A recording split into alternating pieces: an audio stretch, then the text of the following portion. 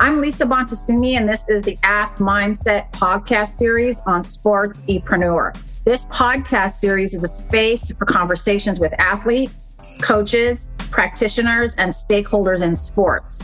And it's where those individuals share their perspectives, experiences, and thoughts on mental health in sports. Eric Kazimoff of Sports-epreneur is generously hosting the AthMindset podcast series on his platform, as he deeply believes that these conversations are essential and deserve to be prioritized. This is the AthMindset podcast series on Sports-epreneur. Sports-epreneur, the content platform where sports, entrepreneurship, and mental health collide. If you are looking to start a podcast or create original content, you have to talk with the team at Sports-epreneur. I work with them and I vouch for them. It's that simple. Go to sportse.io to learn more.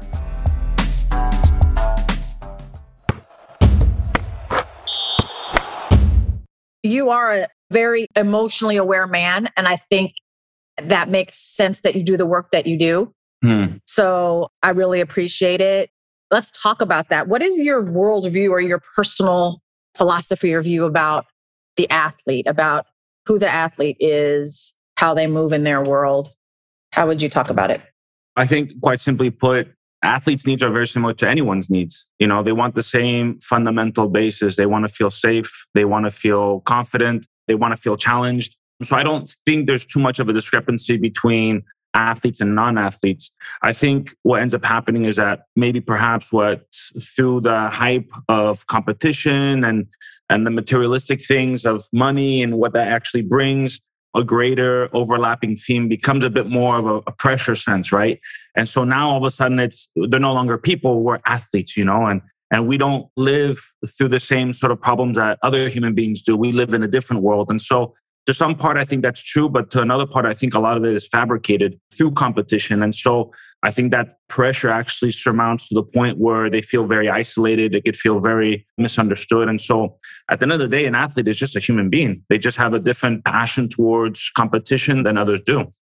Yes, I agree. They're just a human being, or as much of a human being as the rest of us. I wonder, just to get deeper on it, I've had conversations about, we just started this conversation with social media and like the high profile way that we view athletes depending on their level of performing and the access that we have to them via social media, via like real-time kind of interaction. How do you think that plays into the possibility of dehumanizing a person or them experiencing the pressure, not just in competition, but in how people view them, and then all of the critical comments that might come via social media? How do you feel about all that? That's such a great question, because I think there's always this fine line between, okay, as an athlete, you're being paid. If you're one of these top athletes, maybe you're in the top 5 leagues in the world and you're getting paid unsurmountable money. And so you say, okay, this kind of maybe goes with being an athlete at this high level. You have all the riches, people are paying lots of money. And so you kind of have to learn how to create and generate that, let's say, sort of so thick skin. I think what's happened is that, like anything else, social media allows for there to be connectivity, but I don't think we're really wired in a way to take in so much information and so much criticism all the time. And so money or not, you could still feel lonely. You could still feel a crazy amount of pressure, whether you have millions in the bank, right? So I think it's a very difficult position that athletes are in. I think they're in a difficult position, but I also think that they have the financial resources and the mental fortitude to be able to withstand that. Maybe something that other people in other professions don't have to go through because they haven't really been used to it. So I think there's always, like anything, you don't have that pressure, therefore you don't have to worry about that criticism, but you have that pressure, so then now you have to worry about that criticism. I think it'd be unfair to say, well, just because they're making millions of dollars, they should be able to take it. Yes, but no. There's that sense of, okay, where's the humanity in all of this? And I think that's where it goes well beyond the social media pressure. It's what sort of education are we partaking in before the athlete even steps onto the field, or before let's say, the customer even walks into the stadium? What's our perception on just being a good human being? If that's being taken care of, then I think half of the things that would be occurring on social media wouldn't even be happening. Yeah. Yeah, I think people are quick to judge. People want to understand it right away and put their 2 cents into it without thinking and the facts that might be in play and how it might affect the person. It can be really intense. And I think the mental fortitude is an interesting piece. I, have had recent conversations with current and former athletes, professional athletes as of late, and to learn that these high performing athletes aren't born with the mental fortitude. Yeah. Right? That they have to learn.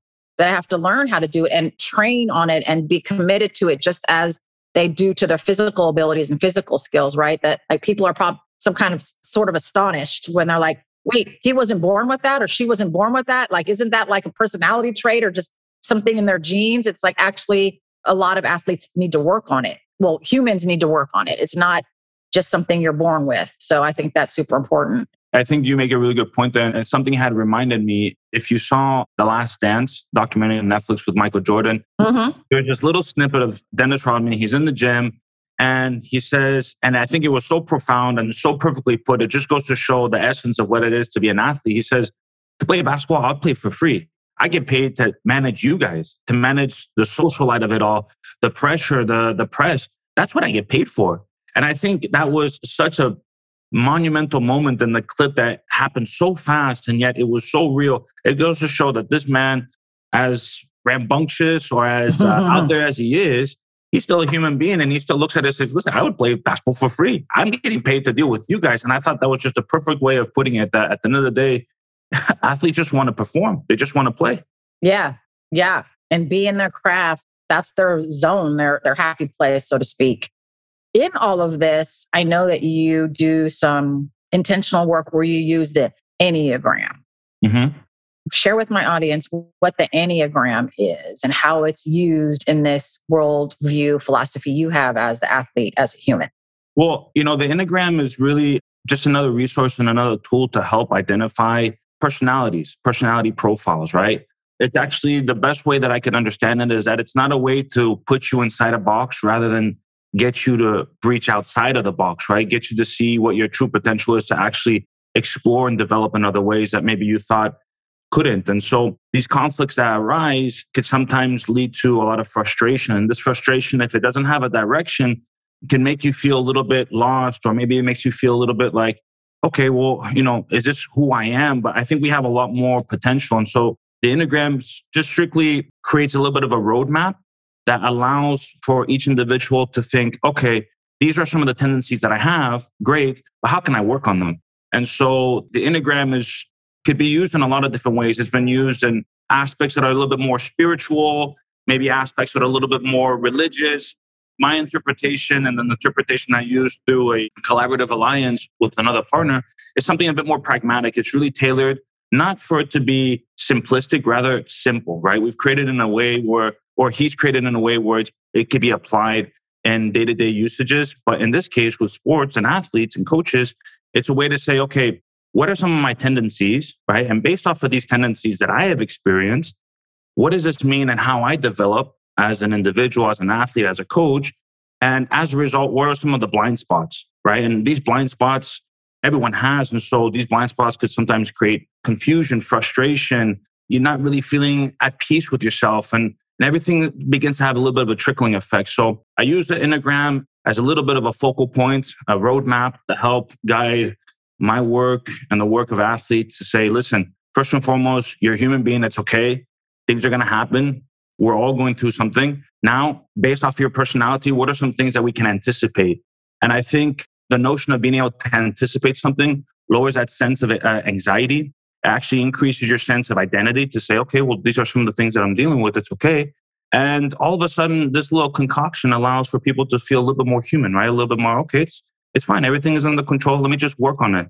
So that's essentially how I use the Enneagram in my work. I appreciate it. Could you give us an example of either with an athlete or a coach where you've identified certain personality trait or sort of tendency that has helped them, like the identification process and then how it helps them? Sure. So I forgot to mention that the Enneagram is based off of 9 personality types, right? And we call them strategies, right? And ultimately, it's our way of, we do things to feel a certain way, right? We all have a certain way to do things to make us feel a certain way. And everyone Everyone has a little bit of those 9 strategies, but they essentially lean a little bit more towards one.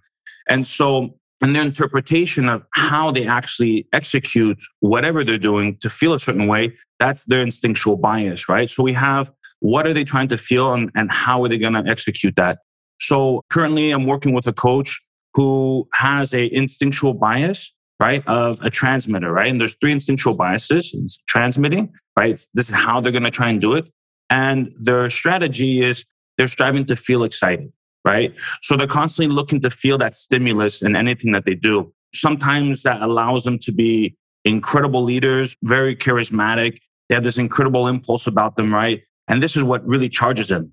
But on the flip side, sometimes procrastination, sometimes maybe through a lack of preparation and planning, it actually increases and it actually creates a stimulus that they're also looking for, but it also gets them into trouble. So it's their way of saying, oh, it's okay, everything is going to be figured out fine. But really what they're looking for is that stimulus, even in an argument, even in a moment to say, oof, I got to really pick it up. And that's what they're looking for. So sometimes these create conflicts within their own practice. And ultimately, how does that affect the players? So we find ways to make it relatable, which is the most important thing, because if it doesn't relate to the individual, then they're not going to be able to walk away and say, yeah, I should change. I should be less of a procrastinator. No, you have to make it in a way where it relates to the individual just by shifting a little bit of their mind. It's interesting. It's a practice of self-awareness. You're giving tools and a structure and a format for them to learn more about themselves and to highlight the aspects of themselves that are helpful and productive and help them with their relationships and their relationship with themselves, and ones that actually really don't as much, and be aware of when they come out, how to manage them. I think it's like in my field of clinical work, it's almost like there's many fields around diagnosing, about giving that information. Some people feel like, don't label me. Like, I don't want to be told who I am. Like, I don't want it to be pathologized, so to speak. And then there's conversation about, well, how can this diagnosis that we're thinking about help you to understand yourself more? Yeah. More so, a lot of people I work with, athletes, clients I work with, they are relieved when there's actually a name for it. Like, what? I'm not the only one. Like, there's actually research, and this is in a book that is like the Bible of our profession that says this is what's going on. They feel less alone, more human, more normalized. So I think it's interesting how we use these tools and the skills that we have in our particular industries to help people know themselves. Yeah, absolutely. And I think what you had said, I just wrote down because I thought it's such a vital point, is that we're helping people create better relationships with themselves, right? And I think that it's so important if we're able to find a sliver of who we are in the profession that we're executing. I'm pretty sure that alignment creates a sense of transcendence where you really feel alive. It's really no longer work. It's really just your passion. You're executing your passion, sort of thing. And I love the idea of not creating separation between the individual and the professional, rather than how can we integrate it? So what are some of the things that I am working on as an individual outside of the field, right? And how does that apply to where I am when I was a coach? For myself, example, I remember I was going to bed in conflict and turmoil. And really what it was is that I was saying something to my athletes that I myself wasn't executing. Even if it's as small as saying, I was asking the players, reflect and do this, and you have to take better care of yourself. But I wasn't taking care of myself. And so all of a sudden there's this conflict that I didn't realize until I started to step back and better understand and create a relationship with myself. And as soon as I started to see the similarities and how to synchronize these little moments, I felt a lot more engaged with myself. And I was able to actually empathize better with my players, because now it was no longer Mario the person, Mario the coach, the players over here, and me. It was more about, hey, I can understand because I was just going through that as well. And all of a sudden, we start to create this level of empathy and connectivity that is becoming so vital as we develop more and more, and as we get to understand more and more about individuals. It's about the relationships and about the quality of the relationship. So when we say it's quality of the relationship, it's not just you and someone else, but it's first and foremost with yourself. Therefore, the quality of the relationship that you have with yourself will later reflect with others. And I thought that was just such a great point that you had made. I appreciate it. And I appreciate your openness about like your journey in emphasizing that for yourself. Because likewise with me, that like I never ask a athlete to try something or think about something or wonder about something that I've never had. Like, I am not going to put them through a process without having engaged in it myself. And then for the exact same reasons. And I have that experience and I can then lend them the opportunity to experience as well and allow them to grow in ways that I know I've grown. And that every athlete I meet with, every person I meet with, I grow too. Like, I learn something new about myself. And that's the beauty of it. It's a symbiotic relationship. I think coach, athlete, athlete, coach, therapist, athlete, therapist, coach. We're all connected. I know that you have a holistic view about how the sporting environment is connected, not just the coach and the athlete, but front office staff, game day staff. Like, say more about your view on that. Well, you know what? I think it came as a result of, again, I don't want to make it too long-winded, but I like to look at how things kind of originate, right? And so everything kind of has a process for me. But in terms of looking at things in a holistic way, I really just kind of look back as to what have I gravitated to? Why do I like it? And it always revolves around the same thing, that notion of connecting with people, experiencing different life forms in different places allows for there to be a really like heavy layer of humanity in my life. And so once I started to realize that who we are as individuals isn't that far away from who we are as athletes or coaches, or there shouldn't be that separate feeling. There should be an integrated feeling. This word holistic began to be like really catchy in the last, 2, 3, 4 years. And so all of a sudden I'm like, okay, well, this is something that I relate to. It's something that I've now been able to put a name to it. So the holistic approach is really something that I find to be just something very natural, very organic to me in a way that it's been something that I've been growing up with, is understanding that it's not two separate individuals, although I had my own struggles with it because, again, this is how I coped with certain things when I was an athlete. I was always in that sort of conflict. But the holistic, kind of going back to the whole topic, which was the holistic approach is, understanding that, again, we're not separating the individual and the athlete. It's how can we relate one to another, right? And this connection of understanding that it's no longer, okay, how do we measure their performance on the field? It's how do we measure their performance and how do we manage their performance? As a US soccer grassroots instructor, one of the competencies that we're constantly going through is managing the performance environment. And what I love about it is that it's, again, incorporating what we know to be important statistically, right? Which is that in order for us to manage the athletes, we have to go beyond what they're executing on the field. It's what are they doing outside the field? And so we as educators, as facilitators, coaches, it's in our best interest to take time out of the day to understand who the athlete is outside of the field, getting involved, making sure that we're communicating with the parents, seeing how their school life is like, their social life. We're not saying that we have to be all intrusive, but we have to understand a little bit about what the dynamics are. So when they come to the field and they're not performing well, maybe, just maybe, isn't because they're having a bad day because they don't want to be there. Maybe because they had a fight with their friend or they didn't do so well in an exam.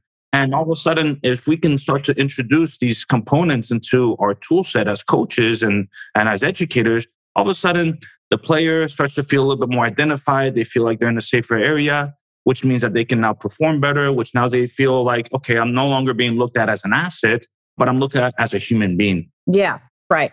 That's a really important sequence. For sure. And I think what you're speaking to is it takes away the commodification that can happen of an athlete, right? That they can become a commodity, an asset, an object that is just there for one reason and one reason only, when that's really limiting in who they are. It's funny, I just had a conversation with the Roots technical director, who was our coach last year too, about this whole piece of managing the performance environment. And that environment is not limited to the field. So I think that's super, super important. I mean, I think your background would be interesting to hear about. I mean, you talk about, like, I don't want to be long-winded, I don't want to talk about it, but I think we all come to what we do for a reason and because of our own story and journey. I mean, if you wouldn't mind, would you like to share a little bit about your journey as a human, as an athlete, as a coach, educator? Yeah, no, absolutely. When I look back at my development as a person or my journey as a professional or essentially who I am right now, I can't help but think about the environment that I was constantly exposed to since I was younger. Now, my family has always been moving around from one country to another, looking for more opportunities for themselves and for the family. And so when we moved to the United States, we were constantly going to Spain and coming back and going to Spain. And so I felt like I was constantly bred in an environment on how to cope and live with different cultures through sports. And so that exposure allowed me to create a really high level of depth and knowledge and just overall communication skills, how to connect, how to adapt to situations at a really young age. So I was fortunate enough to have been exposed to that. And then, of course, as things start to catch on and you start to become more competitive in sports, my brothers and I, we were always competing, always wanting to play the same sport together. So family was a really big thing. And as I developed, soccer became more and more of a fixture in my life. It was something that I wanted to continuously grow and develop at. And I was a bit of a late developer in many ways, but that didn't really cut away from the general resilience and grit that I felt like I always had. And so I was fortunate enough to have gone to Europe when I was younger. I was in England already at the age of 17. I came back, went to college, was playing there. I was fortunate enough to go to a great university as a Division I athlete, but it was like, I want to go and experience and play and travel in Europe. So I did that and I picked up my backpacks and I left. And before I left, I was cutting grass and painting houses and reffing games to make money to kind of set up on my dreams. And we were fortunate enough. So we were able to go, myself, my brothers, and we got started on lower level teams and always looking to get into that next level. And so football, soccer took us everywhere in the world, myself especially. I was in Slovakia for a little bit, and then I traveled throughout Spain, Portugal. I ended up playing in Italy for a little bit, Romania. And then when everything was said and done, I'm like, I'm tired. I think I need to take I'm just tired. So I was fortunate enough to just essentially pick up where I left off and just got into something else I was passionate about, which was working with kids, education. And I started working as a culture ambassador in Madrid in the school system, worked in the Pyrenees Mountains over the summer. Then I moved to the Canary Islands. So I had all these incredible experiences working in education, tourism, business, and wanted to get back into coaching or wanted to get into coaching. And so I did my UEFA license. And next thing you know, all of these experiences as a player, all these experiences in terms of being able to deal and relate to people on a customer relations level, even on the business acumen side, right? How to generate an idea saying, hey, this is how we're going to sell it. This is how we're going to get players to come on a recruiting level. All these experiences kind of accumulate into being as a coach. I was fortunate enough to be in my coaching career in Italy with the smaller kids in Spain. And then I decided to come back to the States and try my luck here. So was launched into the San Jose Earthquakes, was very fortunate enough to spend a couple of years there with the younger kids and with the olders. But I was ready to take a break. And I got into a video data analytics company, which was awesome to see a different side of things in terms of business and analytics. And then I was like, you know what? I think I'm going to take a little bit of a break. And then COVID hit and now we're here kind of makeshifting around and getting ready. So currently I'm working at a school. I'm a coaching educator. I'm working with the Association US Club Soccer to develop some programs. And then obviously with HUBOL, getting ready and developing that a little bit more. No, I appreciate it. I mean, I think that it's so important for people to hear the journey of who an individual has become and what has influenced that. I mean, I think you're highlighting that playing your sport, in your case, football, soccer, depending on where you are in this world, has led you to make relationships, learn skills, have experiences that maybe you wouldn't have otherwise had, travel Europe. I know that you are multicultural, multilingual, like that you are a world man, or the way they talk about it, like that you could be comfortable in many countries. Sure. And I think that's amazing because you were able to travel at such a young age and to experience that and to navigate a different, not just culture, but lowercase c culture, the culture within the team that is in a different country, the nuances, the language. It's so cool. There's no way you can really learn that in a book. And you're taking that and applying it to the things that you want to express your passion in. And it's evolved over the years. Like people can take breaks, people can pivot, people can like reset and like think about like where their heart is. And I think it's a great example of that. I think that you've also been able to develop other identities outside of the athlete identity, which I think for a lot of people, it's hard. It's hard to do. Like you play and you go to school for so long. Then if that stops abruptly or per your own decision for whatever reason, who am I? You've found ways to discover yourself, to express yourself, to have other identities. And I think that's really inspiring and really important for people to hear. So I appreciate you sharing that. Yes. the identity part is something so vital. I know we've spoken in the past about that relationship that an athlete has with themselves through the actual sport, and that how sometimes, although that helps them propel in many ways, it also in some way creates this internal conflict, right? And so by almost exclusively looking at themselves through the lens of an athlete, there's pros and cons. And I think you spoke about it right there, is the willingness to kind of pivot and explore certain things. We have to look at, I still consider myself almost sometimes an athlete, but once an athlete, always an athlete, Mario. Exactly. We have to learn how to be able to look at ourselves as, okay, I'm a toolbox full of tools. And these tools I have knowledge here, I have experience with this. That does take time for sure. I don't want that to be understated. I think it's really important to be able to work into what that means as an individual, that identity piece.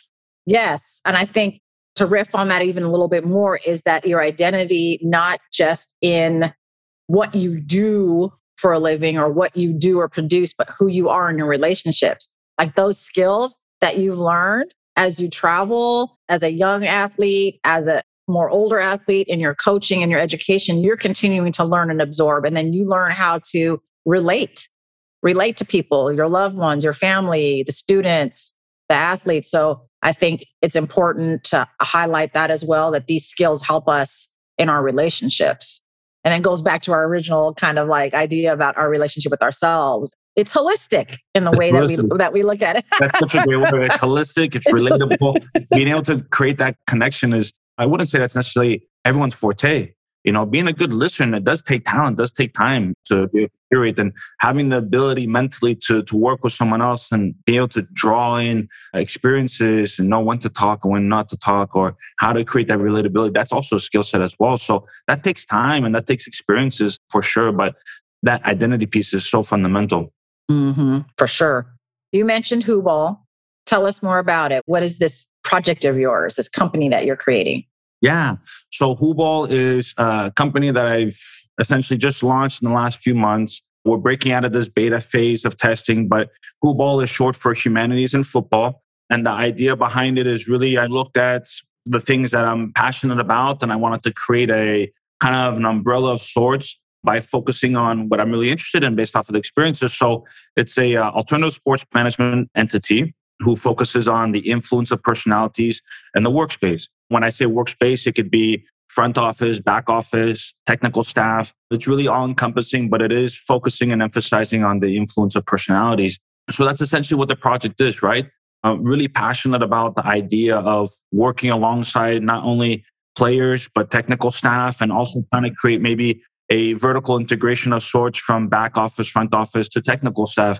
How incredible would it be for an entity from top to bottom, thinking and feeling and understanding personalities and the impact that it has in an organization? I mean, I think that would just be absolutely phenomenal in terms of how to relate and how to really work together in an environment and in a community.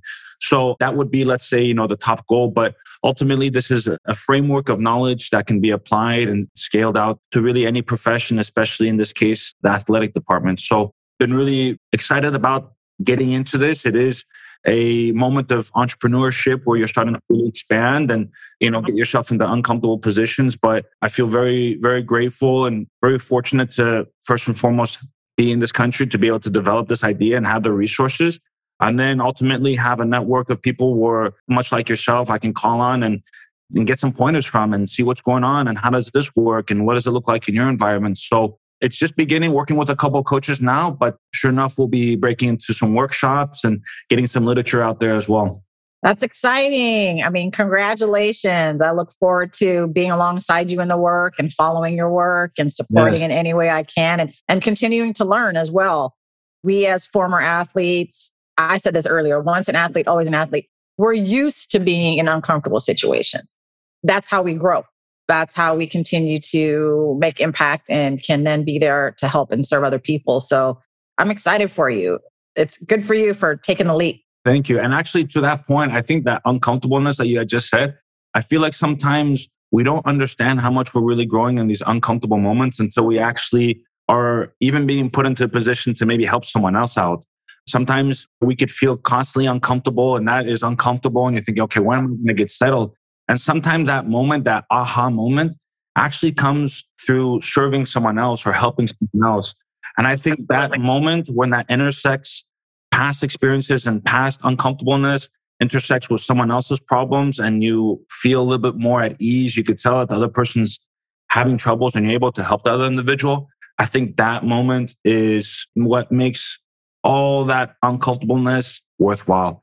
So I think it's got to be a two-pronged sword, right? It's not only for your own growing, but that feeling of this is ultimately going to help someone else for sure. Absolutely. Absolutely. It's almost like the discomfort is what we need to go through to take it to the next level and to help someone else take it to their next level, whatever it is. Yeah, absolutely. Absolutely. I have one last question for you. As you sit here in this moment and you image your sort of 75-year-old self, you're at your home, wherever that might be. It's a peaceful moment.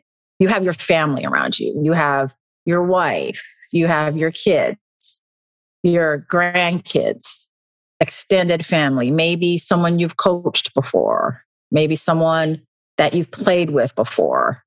What would you like to say to everybody?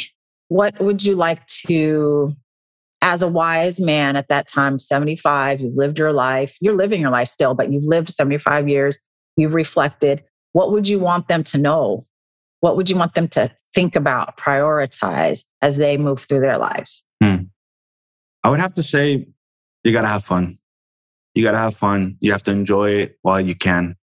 And also realize that bad times will pass. Good times will pass. It's about having fun, being good to people, and really just trying to be yourself. Try to be yourself as much as possible. I would say those are the three things. Have fun, let things pass, good, bad, and try and be yourself as best as possible. I think sometimes we can get intertwined with all these different components and voices and opinions and should I be doing this? And I'm not having fun because I have to do this, or this horrible time will never end. The sun's going to set, the sun's going to rise. Life will continue to go on. It's about the choices that you make. It's about how well you do it, and realize that there's going to be some good times and going to be some bad times. You just got to try and take it all with the stride, and then just try and continue to find yourself as best as possible. Create that relationship with yourself, I think, is fundamental in order for us to feel fulfilled and satisfied. Mario, thank you. Words of wisdom. Are you sure you're not 75 already? I don't know. I was just like the wrinkles in the hair. I'm thinking, okay, maybe I'm actually already there in some way. Benjamin Button feel. So very good. So I appreciate everything that you're doing. I appreciate the man that you are and who you are becoming. And I'm excited for all that your future holds for you. And I really appreciate you taking the time and space and energy to share with me today. Thank you so much. Yes, no, thank you so much for the opportunity, Lisa. I really appreciate your camaraderie and your friendship and this opportunity. And thank Eric, Sportspreneur, AthMindset, everyone for this great, fantastic opportunity platform. And I wish you guys all the best. One of my favorite things about our Sportspreneur content platform is the opportunity to chat with amazing people in and around the world of sports. We hope you enjoyed the conversation. If you want to connect more, hit us up on Instagram at SportsEpreneur. Thank you for listening to this CADSource production, the Sportsepreneur podcast, the podcast where sports and entrepreneurship collide.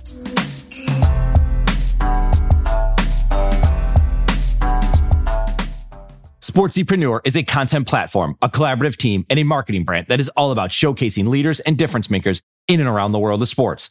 While we create our own content, we also create content with you. This includes collaborative content and exclusive content for your brand. Think podcasts, blogs, social media, and overall content strategy. Our sports content marketing team is specifically niche for those in the sports industry. That includes sports businesses, athletes, managers, coaches, trainers, entrepreneurs, and business leaders in the sports market. The bottom line is we want to help with your sports-related brand, your content marketing, and your story. Connect with us on Instagram at SportsEpreneur or find us online at sportsepreneur.com. Sportsepreneur, the content platform where sports and entrepreneurship collide.